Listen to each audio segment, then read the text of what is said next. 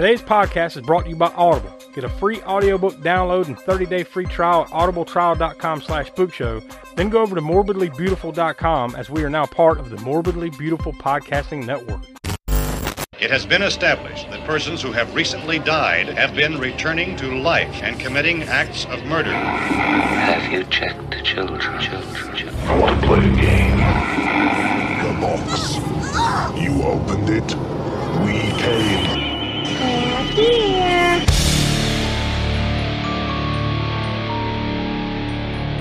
This is the All-American Spook Show.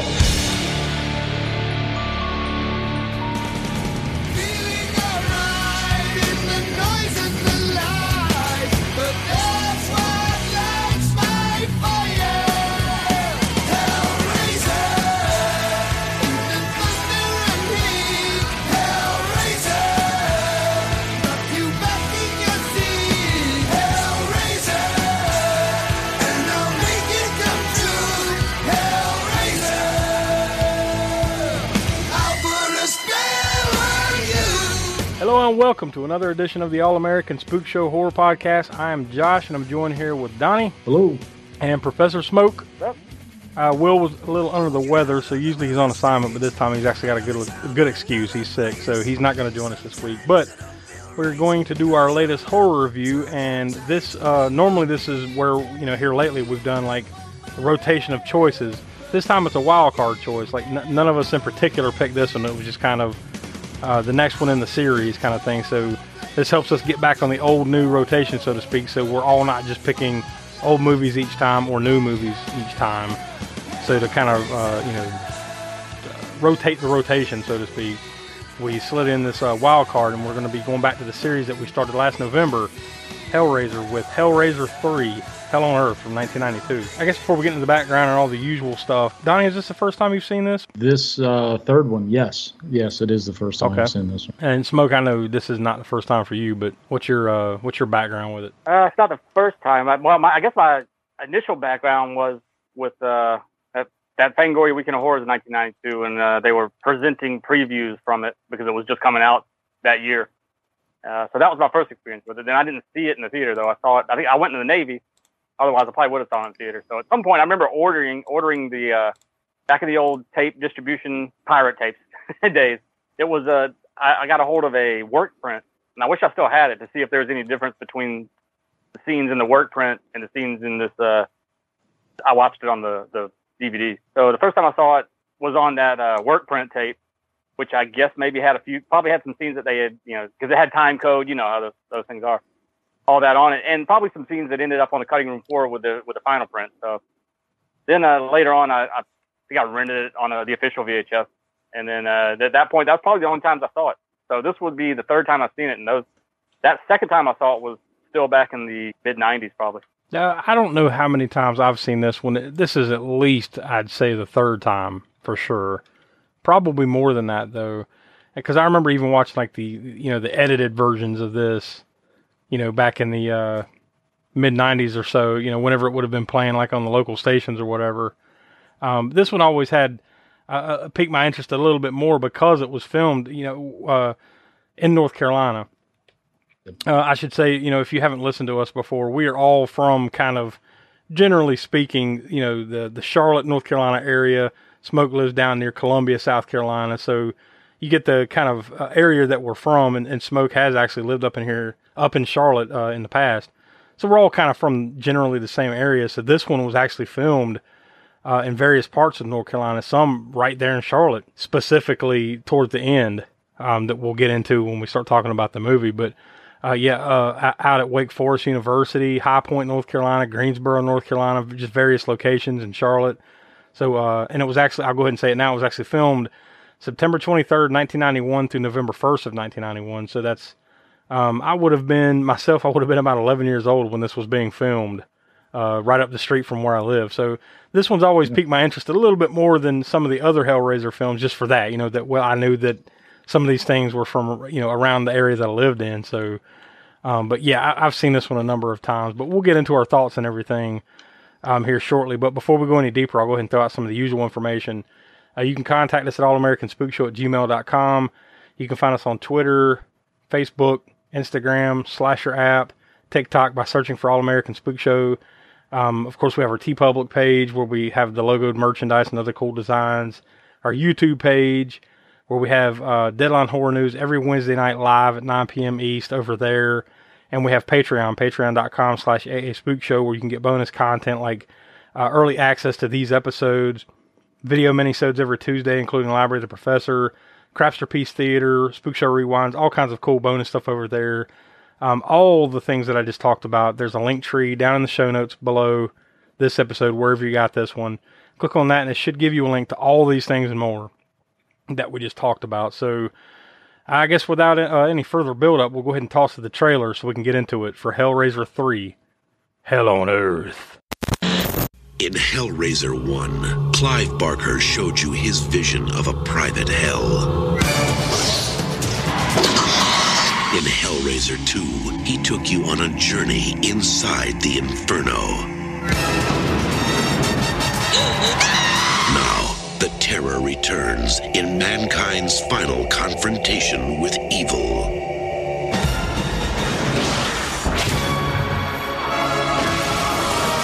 And this time, it's going to be hell on Earth.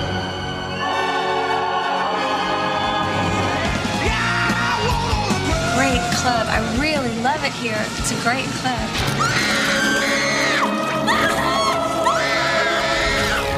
Jesus Christ. Not quite.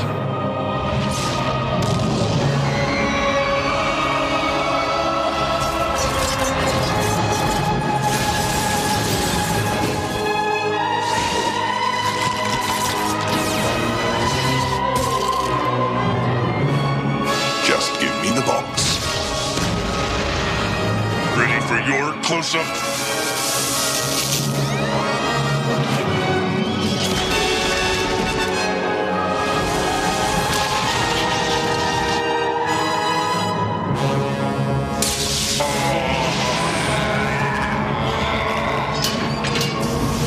We're going to hell. Ladies first. Relax, baby. This is better than sex. It's so good to be back. Clive Barker presents Hellraiser 3, Hell on Earth. All right, so there's the trailer for Hellraiser 3, Hell on Earth. I guess we can go ahead and start getting into the background just so we can, because there's more to, I think we'll have a little bit more fun on the discussion side of things on this one. Because this kind of lends itself to that kind of deal. But it was released May of 1992 at the Dylan Dog Horror Fest. That's where it made its debut. But it wasn't actually released here in the United States until September 11th, 1992. So we're as of the recording of this, and of course as we alluded to when we did the Fangoria Chainsaw Awards, we talked a little about that, Smoke, how you went to the very first Fangoria Chainsaw Awards, and they were talking about this movie coming out then. So, like, I guess technically that was 30 years to the day. Yeah. Yep. Around that time, and that's when it made its debut at Dylan Dog Horror Fest too. Was that same month? So literally 30 years ago, almost to the day here that we're talking about when this thing actually people would have first seen it. And then, of course, like I said, it actually got released wide September 11th, which is yikes, you know. Fast forward, 9 years later, but you know, who knew that, right? Unfortunate timing. I mean, talk release date and everything. I think there was a story about Universal supposedly picking this up, and they were going to release it around Halloween. And I forget if it was Halloween '91. Maybe they wanted it done by that time. Mm-hmm. Whatever case, Universal pulled out of it, and then Dimension Films took over it, and that was the first, I believe, release for Dimension Films. Can you imagine, like, you know, having Pinhead as a Universal monster? I mean, would he? You know, I mean, I guess de facto, but... And boy, if that was true and they were trying to get this out by... That would have been a tight turnaround based on what we just said. I mean, this thing was filmed like around that time period, 91. Now, granted, I'm sure you're talking about the early concept periods of like, hey, let's try to get this out at that point. But yeah, either way. I might have to check that date because it came out, you said it came out September 92? Yeah, that's when it came, September 11th, 92. but it was filmed the previous year. It was filmed in 91. So, boy, that would have been a tight turnaround. Yeah. That may have very well have been that they had a earlier production schedule, and whatever reason fell through with Universal, then they just maybe put it back. Probably, because I want to say, now we've already done Hellraiser 2. Now, if you want to go back and listen to that was, what episode was that, Donnie? That was a couple months ago. Yeah, that was back episode 97. Yeah. That came out at the end of February, literally February 28th, the last day of February, when that one released. So if you want to go back and listen to some of that there, but that one came out in 88, if I'm not mistaken, right? So that would have been, I mean, that time-wise, that probably would have jived with what you're saying, Smoke. Maybe after that one, they were like, yeah, let's try to get this, Universal might involve to try to get been involved to get that out by 91. But, also initially too, to tie into that, and this is probably another reason why it got pushed back, was they initially had Tony Randall, who directed the second movie, to direct the third one, but his script was apparently too bleak for the producers. Yep. So they kind of scrapped it. I mean, I think they still did kind of use the story, but it was rewritten. And then beyond that, they wanted to get Peter Jackson to direct it, and he turned him down because he didn't think he would be able to deliver the movie they wanted, because he was just, he said I quote, he said that he wanted to, he'd rather, if he was going to do one of the Hellraiser movies, he'd have Pinhead, smashed to the wall with the pins in him and everything. And I mean, it would be a very comedic thing, and it just wasn't the movie for him, so he turned him down. I will say on our little journey here through the Hellraiser series, we've watched the first two already leading up to this. This one definitely felt different than those two movies. Not to get too deep into it, I'm sure we will, but this felt different than those. Like, this felt more the traditional type of horror that was coming out around the time, as opposed to how those other two movies were. Definitely weird, but a little less weird, wouldn't you say? Yeah. And it might be because they didn't have as much of Clive Barker and again, Tony Randall, who wrote the second movie as well. Mm-hmm. It probably because of them rewriting his script. And I don't know to what extent Clive Barker was involved with it, but I don't think it was very much, other than promoting it. Yeah, or just a producer credit. But it was, at any rate, it released September 11th, 1992 here in the U.S. by Dimension Films, Fifth Avenue Entertainment, Nostradamus Pictures, Inc., and distributed by Miramax Films. Of course, it's not Hellraiser if it's not rated R, and the total runtime is 1 hour and 37 minutes. Best I can tell, it had estimated budget of around $5 million, and the worldwide gross was not very impressive, $12.5 million. Although I'm sure they made money, but still nothing to jump around and get crazy about. So it was released the week, September 11th. So I've got the domestic here in the U.S. box office for that weekend, and I'll quickly run down the top 10. Number 10, A League of Their Own. Number 9, Sister Act. So these are some of Donnie's favorite movies. Of course, yeah. Number 8, Death Becomes Her. Number 7, Pet Sematary 2. So I'm sure we will get to eventually here on the Spook Show. Number 6, one we probably will never get to here on the Spook Show, Wind. Never even fucking heard of that. Number 5, Single White Female. Number 4, Unforgiven. The classic. Was that not Clint Eastwood's last Western or one of his last Westerns? I think it was his last Western, right? Yeah, I think so. Yeah. Number 3, in its debut in the box office that weekend, Hellraiser 3, Hell on Earth. So it opened up at number 3 that week with $3.2 million. All downhill basically from there, but still, not bad. Number 2, Honeymoon in Vegas. And number 1, Sneakers. Well, that was the big debut that weekend. So, yeah, it's always interesting, to every once in a while we like to throw that out. By the way, Batman Returns was still in the box office, still playing at theaters. At that time, it was in its 13th week. It didn't crack the top 10, but that was one of the ones that it was running up against at that time. So, 1992, there you go, a little brief snapshot of what was going on in the fall of 92. Before we get into the background as far as the producers, directors, all that type of stuff, did you guys have anything else you wanted to add real quick in between here before we get that up? Yeah. So one thing I did just kind of find that this is actually the first Hellraiser film where they refer to, the character as Pinhead. Yeah. We were talking offline about that. Like, yeah, I don't remember them outright saying it. Now, do we even recall if they even credited it as such, and like at least the second one? Because I know at first, I believe in the first one for sure, it just said lead Cenobite. It didn't say Pinhead, and we were wondering whether they did in the second one or not. I don't think they did. I don't know if they did. Yeah, but this is definitely for sure the first time they ever said the words. You mentioned as far as what else was going on in 1992. Another thing they said. One thing I did find was that both Hellraiser 3 and Children of the Corn 2, The Final Sacrifice, were shot back to back using the same exact crew to save money. Huh. That was interesting. Yeah. You hear Children of the Corn is something we haven't yet got to yet. No, but that's kind of become its own series too, right? There's good Lord, I don't know how many of those there's probably a ton more of those than you think there is. Yeah, probably. Yeah, it's like the first one's halfway decent and then it's downhill from there.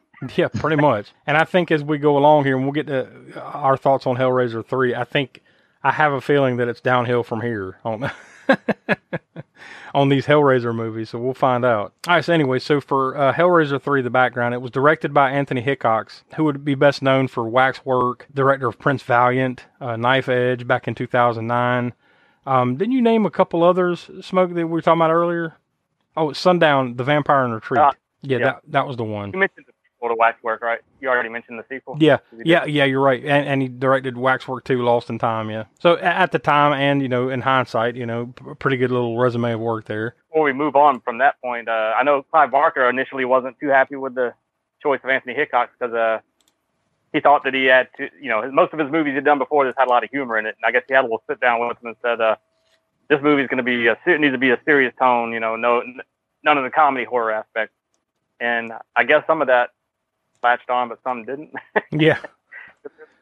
There's some scenes that we'll get to when we get to that are kind of, there's definitely whether they were intentionally laughable or not, but ended up being that way. Yeah.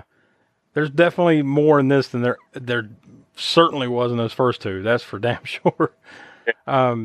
But the writing credits are, original story by Peter Atkins and Tony Randall, based on the characters created by Clive Barker. And we took a deep dive on Clive Barker right after we did the first one last November. I don't remember the episode number right away, but if you want to go back in the archives and dig around, you'll see late last year we did... Okay, I've got it here. Episode 81 was Hellraiser, and then episode 82 was the Spook Show Spotlight on Clive Barker. So if you want to hear the deep dive on the first movie and on him, that's where you'll find it. But this movie was written by Peter Atkins, who, like I said, this was original story based on an original story by him and Clive Barker and Tony Randall anyway. So, similar involvement. So you kind of get, I guess the difference here is the director, right?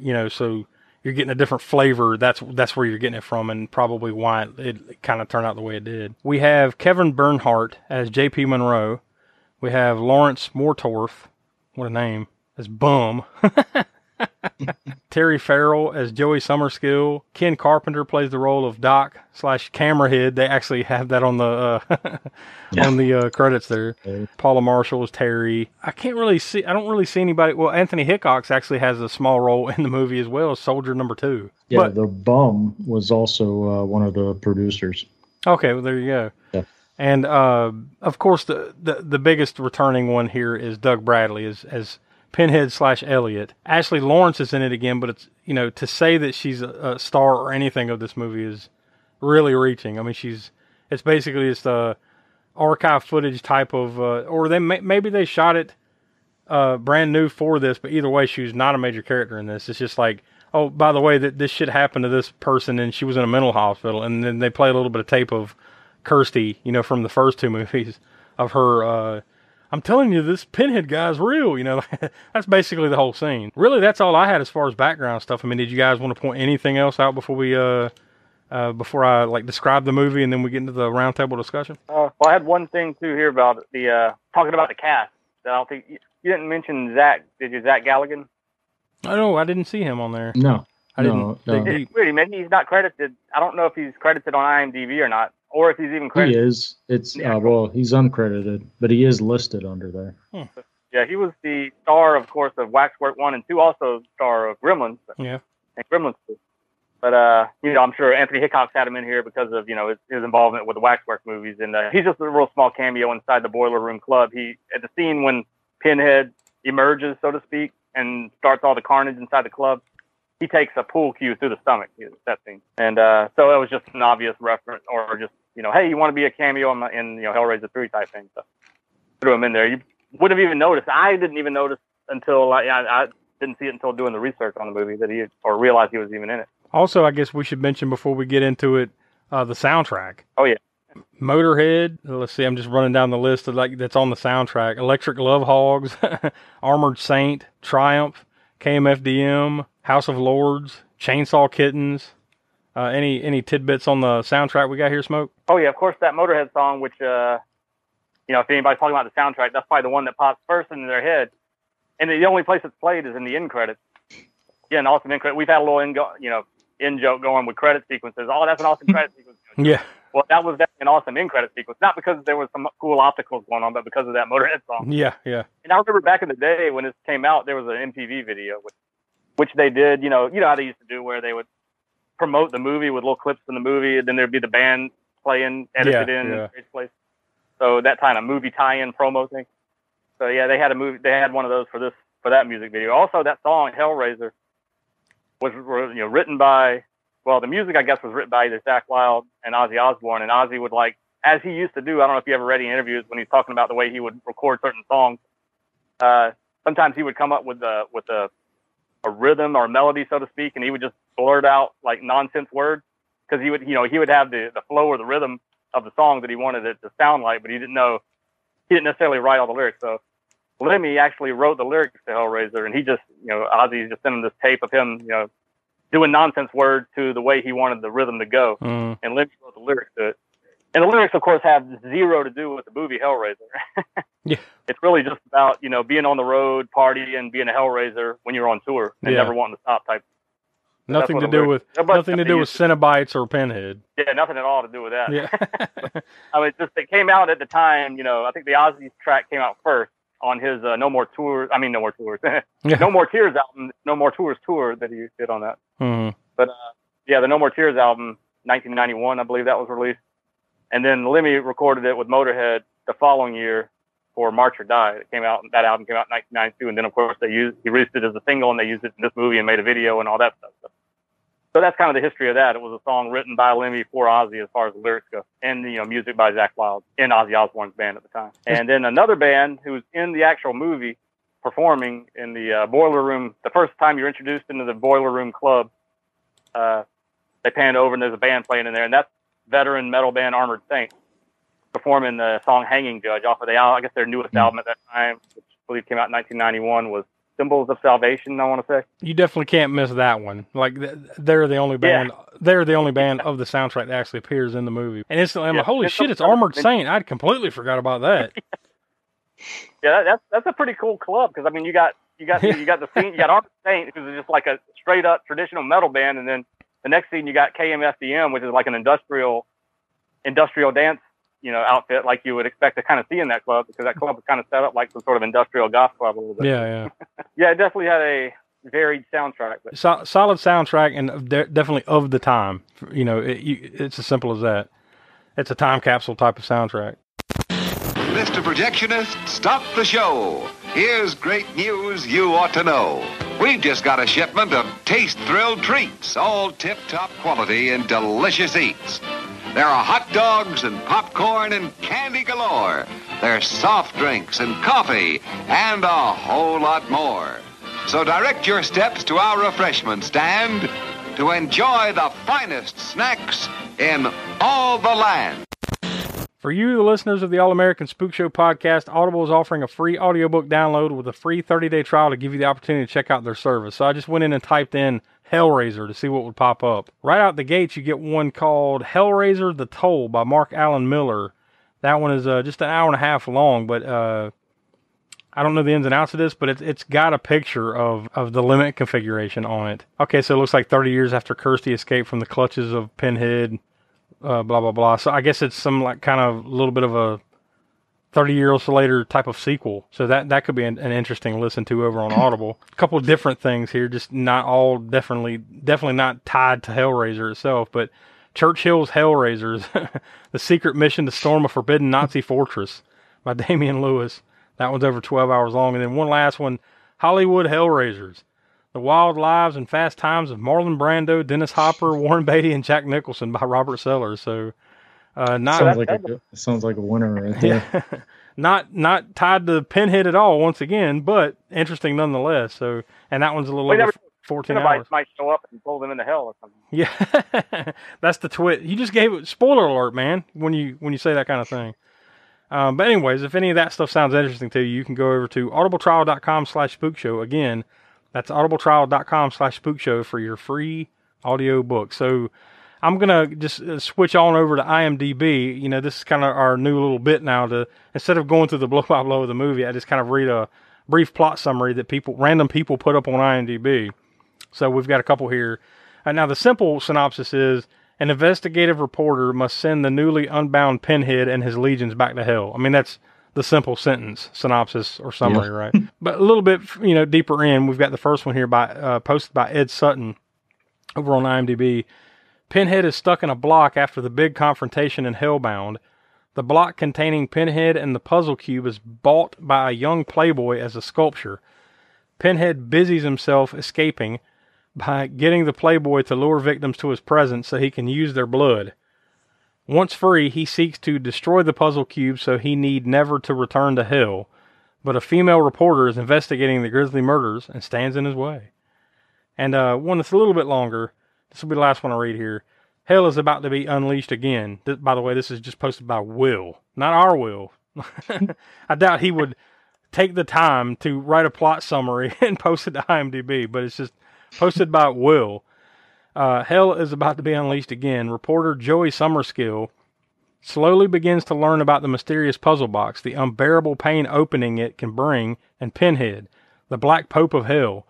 After viewing a young teenage clubgoer get ripped apart by the box's chains in an ER room, she tracks the box and a young woman named Terry down to a famous club called the Boiler Room, owned by the spoiled playboy JP, who feeds Pinhead, trapped in a marble pillar, blood from club members so he can escape from his prison. As time runs out, Joey must think of a way to bring Pinhead and his newly created Cenobites back to the realm of Pinhead's human self, or succumb to an eternity of pain and suffering. So I think, but you can kind of put all the puzzle pieces together there with those summaries. So Donnie, I guess, I'm going to begin with you. What's your first observation or what the fuck or what you got here, man? Yeah. I mean, like, where do we start? Start at the beginning or like just the overall? I'd say start at the beginning there. I mean, we'll get to the end. I mean, I guess we'll kind of maybe not blow by blow, but just like you see the familiar chains, like in this hospital, or like the guy's coming in on the gurney or whatever, and you see the familiar black chains follow him, and of course they didn't try to remove him or anything. They're just like, just drag him in there with him. So, hold on. That's why I'm like, what kind of hospital is this? Exactly. Like, what the fuck? It's one of those weird, like, of the time. This wasn't the only kind of movie that did that with the hospitals and stuff, too. Like, it reminds me of, like, some of the Nightmare on Elm Street movies or something like that, where there's, like, these weird hospitals where there's not really that many people there, and the people that work there don't seem to give a fuck. Or they do their jobs haphazardly. Like all hospitals are super fucking creepy and gross. Like, like our first episode, I think, was it like the University Hospital and Reanimator? not quite to that extreme, but yeah, I see what you're saying. Yeah, yeah, that was and I'll say like they kind of pull you in pretty quick though. With like the way this one sets up, and of course it's just like the previous movie where there is a bit, and although it's not to the extreme, but there's a bit later on where it's kind of a recap of what's led us to this point. There's the montage of old footage from the first couple of movies. Like they do that again in this one. Although it wasn't as bad as the second one, right? Where there's like a full on, like, here's how we got here for 5 minutes. It's more of like a couple minutes of explaining, all right, what the hell's going on. But I'll say this one's a lot less weird.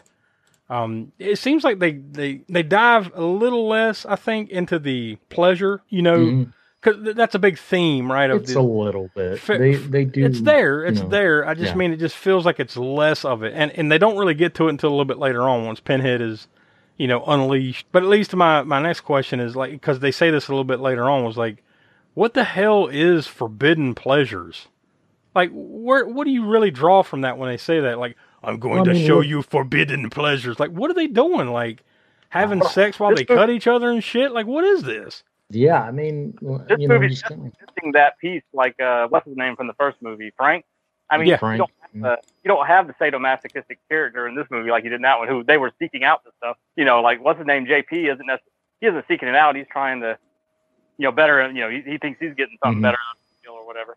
So yeah, you don't have that sadomasochistic angle that the first two movies had. I guess that you don't have those. It's there, but it's not as prevalent. Even the scene and. Yeah, it's not as prevalent. They don't really lean into it as hard. It's just there. But he just goes around talking about forbidden pleasures. But like, what the hell does that mean? Like, all right, well that means I'm gonna jerk your skin off, and then he's just gonna go in the corner and play with himself while that happens. Like, what's going on here? Like, really, any of this stuff? Like, yeah, I don't know. I don't know. I don't even know how to complete that sentence. There's nowhere to go with it. I'm just asking what the fuck. It's more of a rhetorical comment, really. Like, yeah, I think we all agree with the fuck, and then we move on, I guess. But now, when kind of going back to the hospital, like, and the guy's head just explodes. Like, his head completely explodes, and then she stumbles out of the room. And then when she swings the doors open to stumble out of the room, you see his body laying. I noticed that with his head intact. I noticed that, like when the door swings back and like closes. Yeah. You see the dude's head. Also, in that same scene, I love how like the dude's head just fucking blows up. He's dead. There's no question. This fucker's dead. Meanwhile, they still cut over to the heart monitor, like beep beep beep beep. Like, is that necessary? Like, the dude's head just exploded. We know he's dead. Yeah. So wait a minute. He's coming back. Get the the what you call it out, the little. Yeah. I think he's coming back. Got a pulse. I won't ever give up. He's still got a chance. Sir Joey's head is dead. It just exploded. He's dead. And then she stumbles out. No, there it is. Yeah.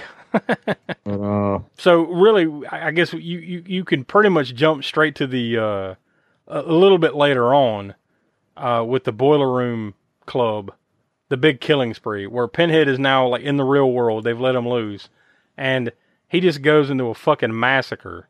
Like that's Smoke. Would you say that's probably the goriest scene, right? Like that whole thing where he just goes in and just basically kills 100 people in the club. I think it's definitely got the most prolonged amount of kills in it. I thought the head explosion was pretty good and gory. It's pretty, because the head explosion, if it's done right, it's not the best head explosion. Because my criteria for that would be like William Lustig's Maniac, or Scanners, something like that, Oh, wait, no, you're forgetting.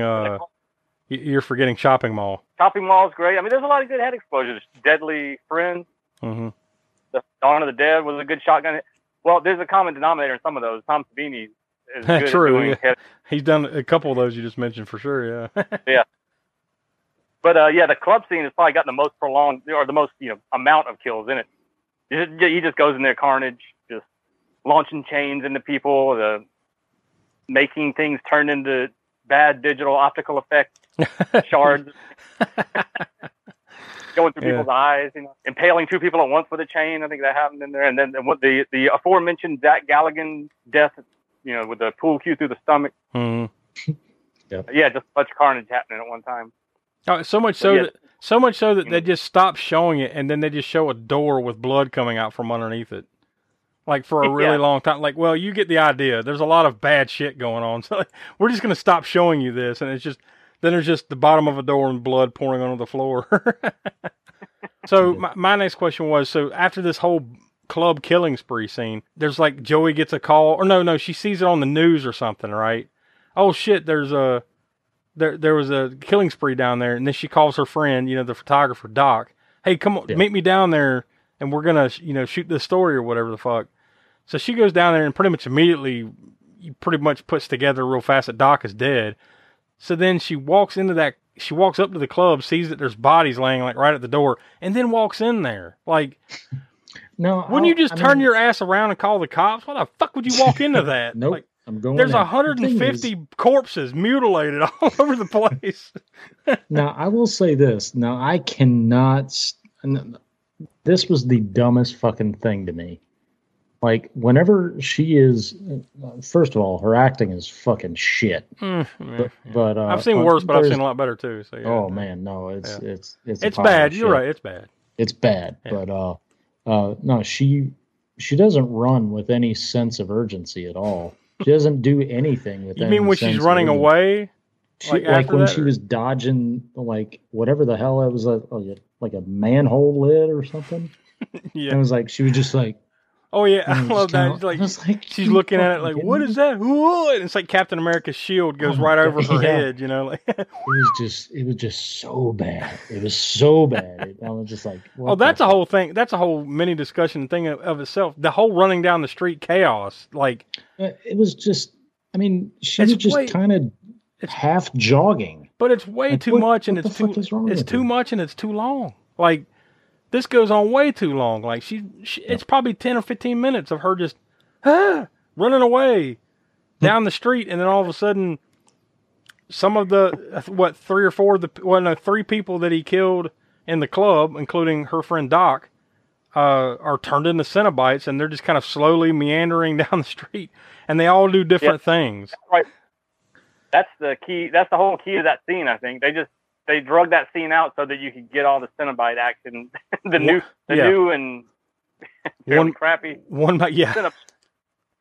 No, you don't get the somewhat cool kind of like, holy shit, what the fuck is going on Cenobites from the first two, right? No, you get these weird knockoff, like he just made them in the club Cenobites. How about the JP Cenobite that has the pistons like fucking them in the head? Yeah, what was that device? What the fuck was that? I don't know, man. Like it was just, yeah. It doesn't. Well, he makes some reference to it, doesn't he? To like to some kind of sexual innuendo reference to it. So maybe it's it's one of those like penis pump type things or something, like a machine with the. Well, I can tell you that much. That whole rod thing is probably a direct reference. You know how the '90s had like for like cyberpunk, and as we're talking about Tetsuo, even that didn't come out. Yeah. But there was this whole gothic industrial. Even the Cenobites reminded me of something you might see. These new Cenobites reminded me of something you might see out of a Skinny Puppy or Nine Inch Nails. Yeah, like the S&M type stuff, whatever. Yeah.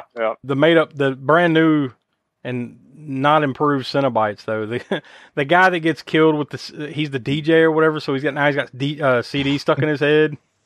That is the dumbest shit. Then they pull kind of like the RoboCop thing where he just. And then just pulls a CD out of like the slot in his stomach, and then he just hooks them. Phantasm. He's just hooking them at people. like throwing stars, some kind of like Cenobite ninja. Yeah. And then the fat barbed wire guy, like he's got barbed wire wrapped around his head, but for some reason he shoots flame out of his mouth. Like, yeah, it doesn't make any sense. They just, yeah, it's like. That's what happened to the leftover AOL CDRs. Yeah, and then the girl, I believe her name was Terry, right? That Joey kind of like takes in, and like she lives in her apartment for a little bit, but then she gets killed and becomes a Cenobite. Her power is basically that she can smoke out of her throat. Like what? Like they just do like that's straight out of Beetlejuice, man. They just do this bit where like her throat is kind of flayed open on display, and then like she's just got a cigarette stuck in the middle of it. The dumbest shit. And then they're just like very crappy knockoffs of some of the others. Like the barbed wire one reminds me of Butterball, I think his name was from the first movie. You know the and they had the glasses and all. Yeah, he just kind of reminded me of the version of that. And that girl one with the throat thing just reminded me. I can't remember the name, but the female Cenobite from the first movie as well. I think had her throat exposed, right? I think you're right. Yeah, I think it was basically the same thing, except she didn't have a Marlboro stuck in it. She just that's the only difference. And of course, like I said, her photographer friend Doc, who gets his head chopped off, and then his head is basically replaced with the camera. So he's just his head, like they go in that scene and his head like decapitated upside down in his own lap. with the camera sticking up out of the neck stump. Yeah, and then fast forward to now he's a Cenobite with his head is the camera, but like his head is wrapped around the camera. He basically looks like the Borg version of Picard. Yeah, the Borg, like a cyborg. Yeah, you're right.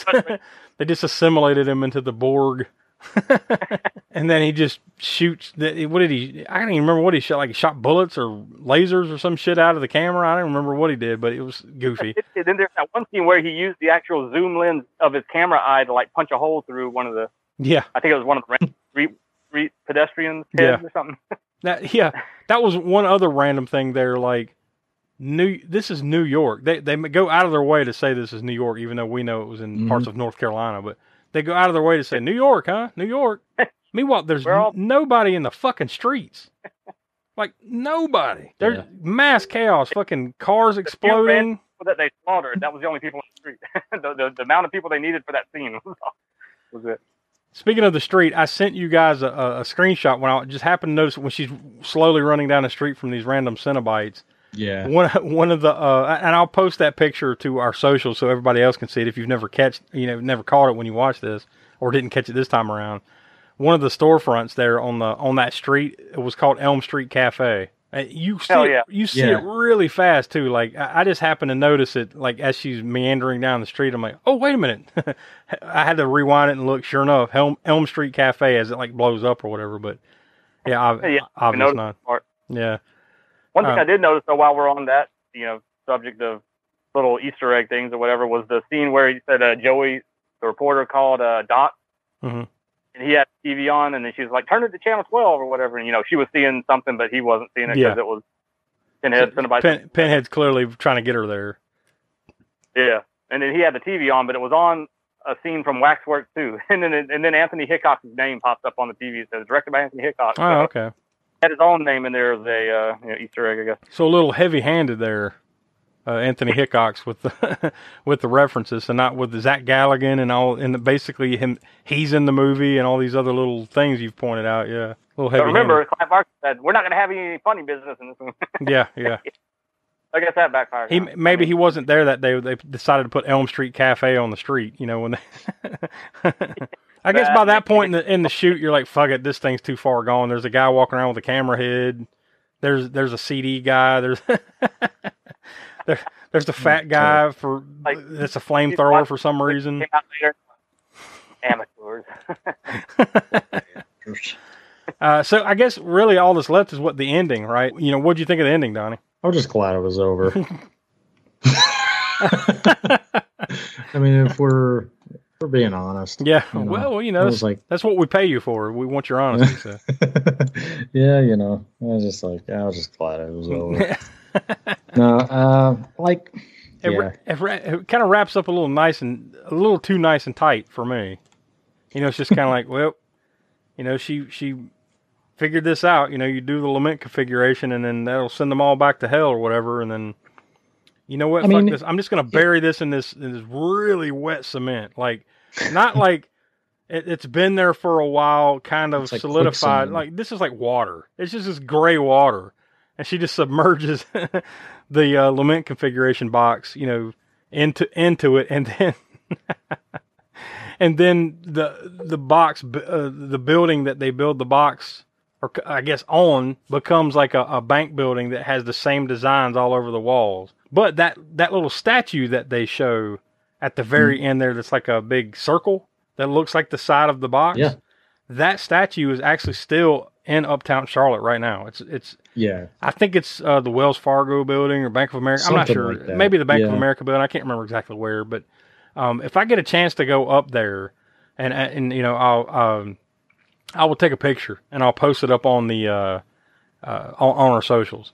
So if you're listening to this and you go search it out, hey, I don't see it. Maybe I didn't get a chance to go do it, but my intent is to go up there and just get a shot of that because last time I checked, that's still there. So I'm assuming that I'm pretty sure that was already there well before. It was already there. Yeah, before they made this movie. And then I guess some scout saw it and said, hey, this looks kind of like that. So they decided to, go with it kind of thing. Yeah. So it was interesting. It definitely was not made for this. No.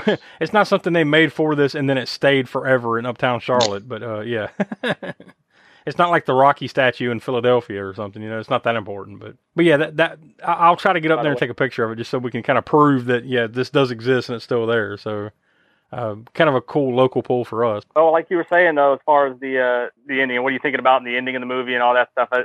I couldn't help but think through most of the movie, and especially up to the ending, that I wish they had given it to Tony Randall to do his bleak version of this. It probably would have been better. Even though I like Anthony Hitchcock's other movies, Waxwork and Waxwork 2, especially the first Waxwork and the Sundown movie we talked about, but I think he's better suited for comedy horror than for a straightforward serious horror. You kind of said something there that sparked a thought there. If you really think back on this movie, it kind of does feel like two separate movies, doesn't it? Like, it's like you got one kind of movie where, like, yeah, there's Pinhead stuff going on, but it's like she's trying to figure this out. And then all of a sudden the club scene happens, and then the movie just really just goes off the rails from that point. Like it becomes something else entirely for the last 30 minutes. Yeah. Oh yeah, not like that. Like the scene in the church, and that scene too. By the way, and I don't know if y'all saw that on there. That like they apparently had a lot of locals from North Carolina in the film crew, and they took offense to it being shot inside a church. So I think they ended up having to basically build a set and shoot those scenes on a set. Yeah, well, so they had to find support, but. That doesn't surprise me because obviously that is that's touchy. To do that in a real church, that's touchy. Yeah, in a real church. Yeah, I don't know. I don't know what they told the actual the priest or whoever owned the church or whatever that they were going to do or what they were shooting or how they were initially able to get the church location. I assume they weren't going to blow the stained glass windows out of the real church. And on top of that, like, let's forget what they went in there to shoot. Let's just take that out of the equation entirely. Sir, we're going to be we'd like to use your church as a movie. We'd like to shoot some scenes in the movie. Oh, what's the name of the movie? Oh, it's called Hellraiser 3, Hell on Earth.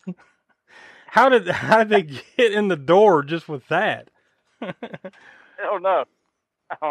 Well, okay, it sounds legit. What are you going to do? Oh, we're just going to mock Jesus right here on the altar.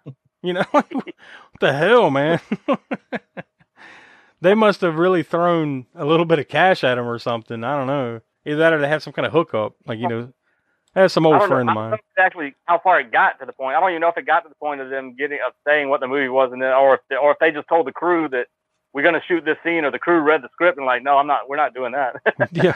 Not in the real church. No. Wow. Yeah, that's funny. All right, so I guess, that's about all we've gone back and forth here with old Hellraiser 3. So, Donnie, I guess we'll start with you. What's your star rating? What's your thoughts? Yeah, I kind of went back and forth. I hated the story myself.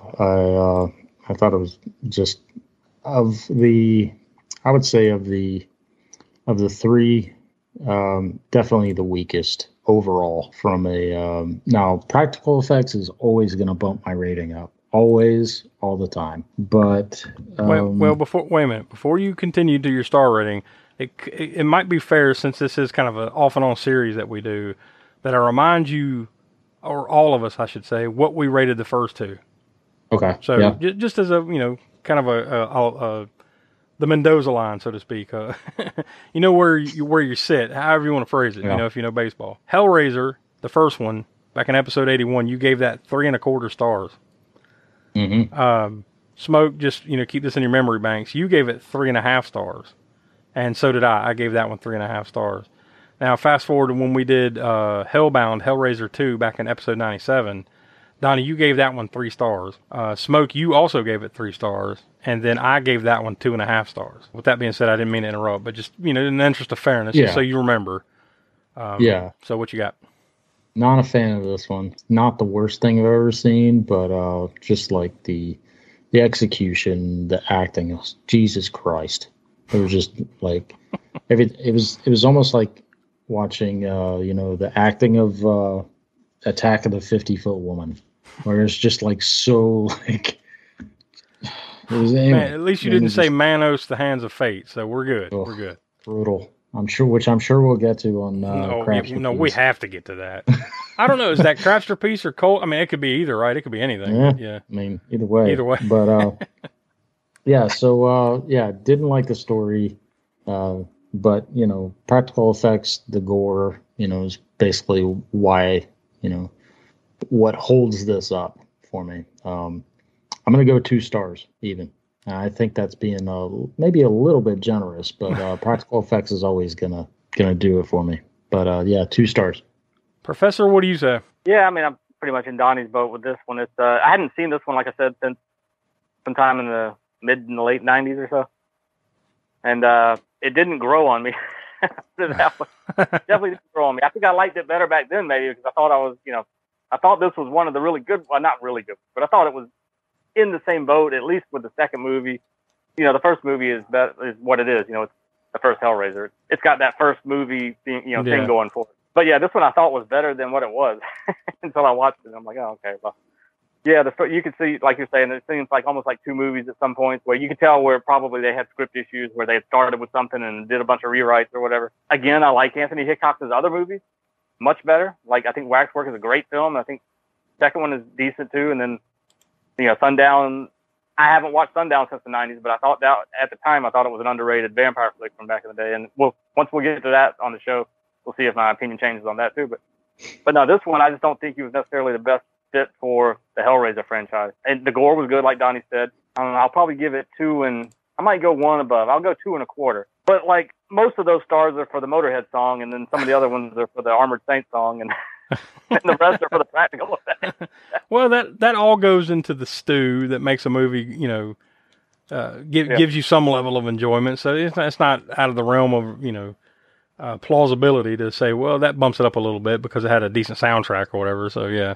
Yeah. What I recommend is that people just go and watch the Motorhead video and then watch our episode after it comes out. I'm gonna mirror your rating. I'm gonna go 2.25 myself. Like, I don't hate this movie. It's not as good. It's definitely not as good as the first one, and it's not as good as the second. But there are some redeeming qualities to it. Just for this type of fare. Like early 90s. Well, you wouldn't say this as a slasher, but you get my point. Like the early 90s type of, and it does feel kind of 80s too, right? I know, granted now they filmed it in 91, it comes out in 92, so you're not far removed from the 80s, but it definitely has a feel for the 80s, like you said, with the practical stuff and all that. Boy, when they went digital though, yikes. Oh yeah. That did not age well. Oh, that was bad. It was better in the 80s when they used animation, like drawing on the cells when they needed to do that. Yeah. Stuff was better than the so-called optical, digital, whatever effects they used. Rotoscope. Yeah. The time period. Absolutely. Yeah, it's bad.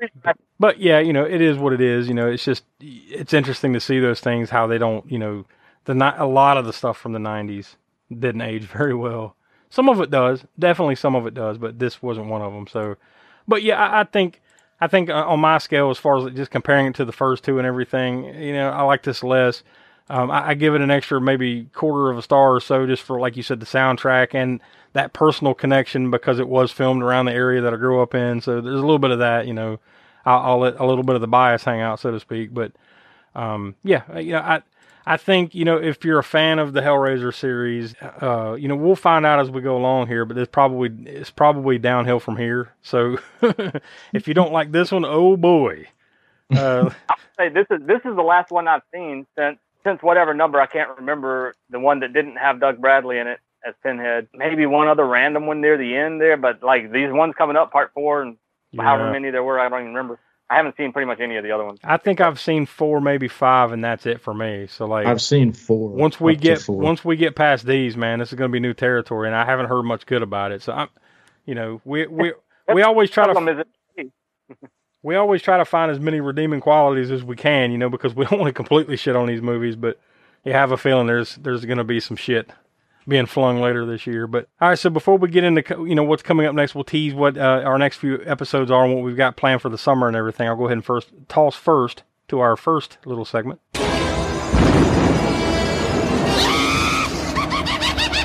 Connections from the crypt.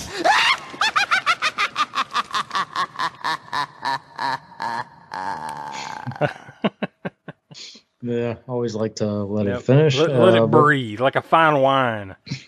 Yeah, just gets better the longer it goes. That's what she said. All right. Mm-hmm, yep, So I guess the obvious connections here would basically be Doug Bradley from Hellraiser the first and the second one. That would be on the cast side. Same with Ashley Lawrence, actually, even though she had a brief kind of cameo in this one on that. I guess that I don't want to call it stock tape. But, yeah, I have to wonder if that's like something from the cutting room floor or something they shot new for this. Something. I don't know, but yeah, it seems like it's old footage. Still yet, she does appear in this one. Yeah. And then, so that's on the cast side. On the crew side, Clive Barker, Hellraiser 1 and 2. Mm-hmm.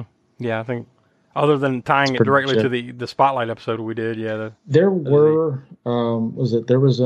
another one, but it wasn't, it was Paul Jones, but I think he was one of the special effects guys. I believe it tied back to Malignant, and then Hellraiser 3, and there was another one. I can't quite remember what it was, but these were, I'm sorry, it may have just been those two. It was Malignant and Hellraiser 3. That was pretty much the only one that tied back to a prior episode. Was just, on the crew side. Clive Barker, he's just, we've just covered more. It's not so much more Hellraiser. Just on him. He's got the most connections. Yeah. And that's what we go with. Whoever has the most. Obviously, Will is not here to give his kill count or his thoughts, so hopefully we'll get those soon. As soon as he feels up to it, we'll have him. And when he's back on the show, we'll get all that. But that we'll just toss it to you, Smoke. Gore score.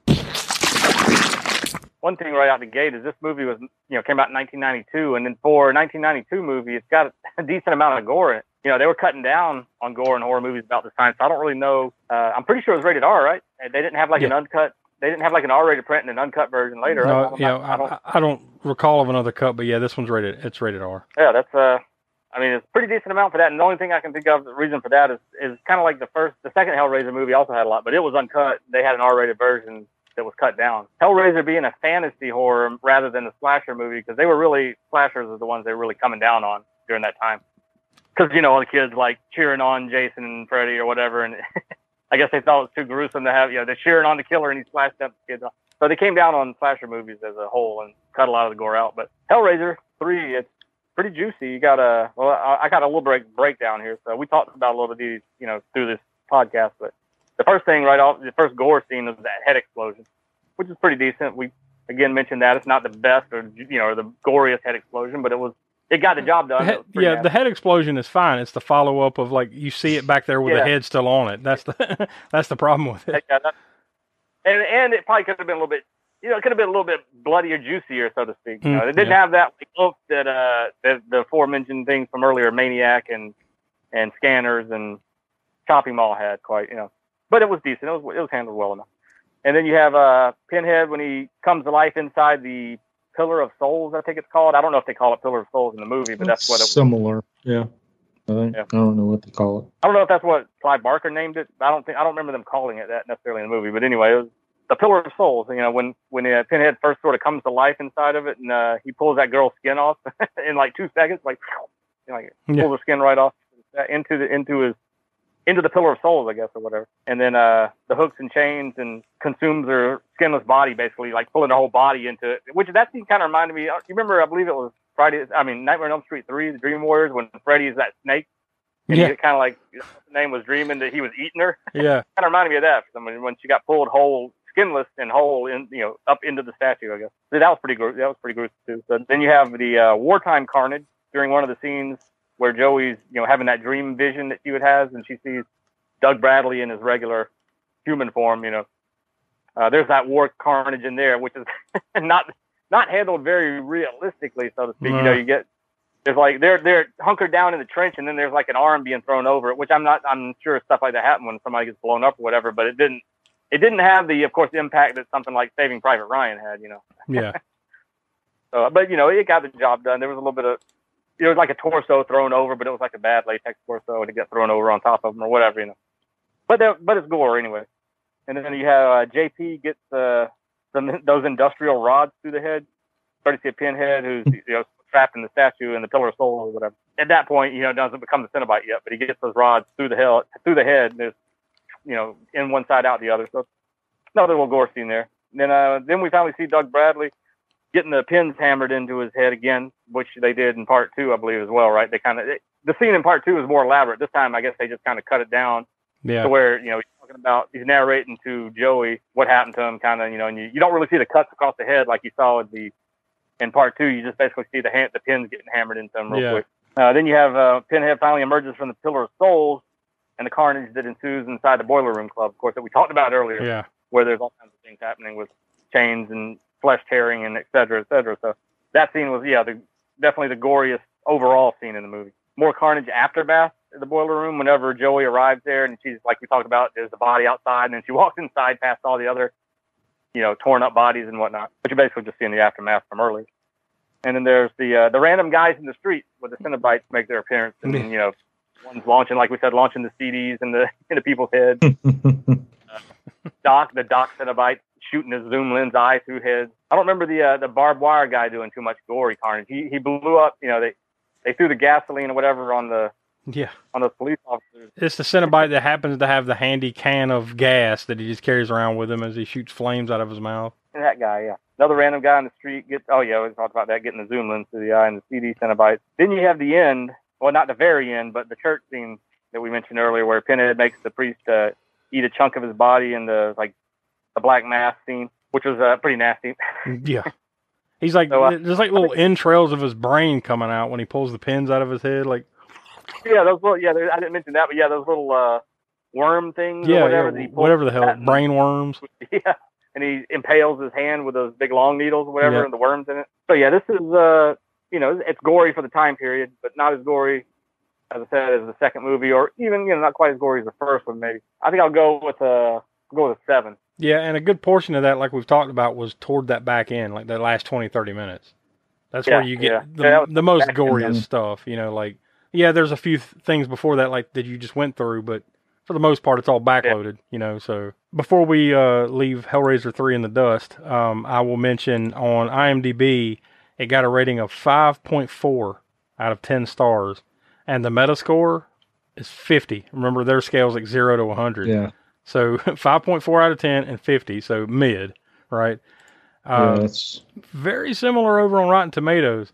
The tomato meter actually gave this one surprisingly high for me, in my opinion, honestly, 42%. I figured it'd be a little lower for, this one, but 42%. And the audience score is even worse. It's 35% over on Rotten Tomatoes. So just to make note of that, to compare it to what we just gave it, it's roughly about the same, mid. Basically it's like, well, it's not horrible, but it's not great either. So, if you like this kind of thing, this is the kind of thing you'll like. All right, so for our next movie that we're going to be doing, we're heading back to Cannon Fodder, one of our favorites, Cannon Films. You can't ever go wrong, right?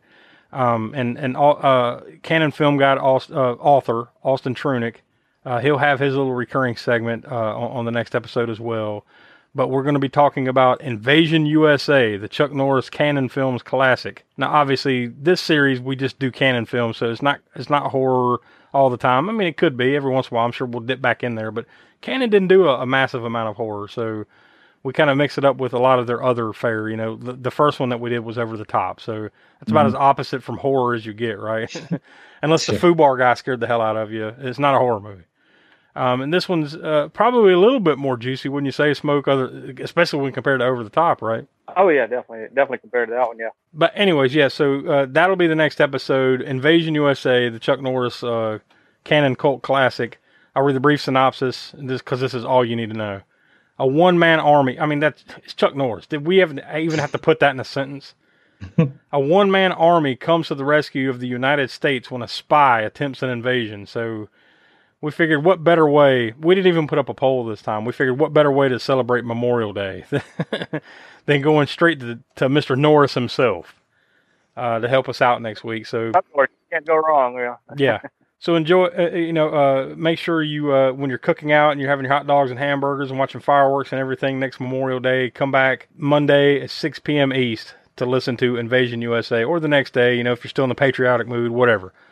We got you covered. So then right after that, though, we'll be starting Camp Spook Show. So we'll have more and more details over on Deadline Horror News and over on Patreon and the video minisodes about what's to come over there. So if you want to learn more about that, come check us out on YouTube and everything. But, we'll let you in on the latest definitely by the end of the Invasion USA episode, we'll have more information on that, because it starts right after that. So lots to come here this summer for the Spook Show. So I know we're all looking forward to it. And hopefully Will is back next week for Invasion USA. I know that's one that he wants to do. So all right, guys, I guess that we'll call it a night. So we've said it enough. So for Will, who couldn't be with us, Donnie, Professor Smoke, I'm Josh. We are the All American Spook Show podcast, and we'll talk to you next week.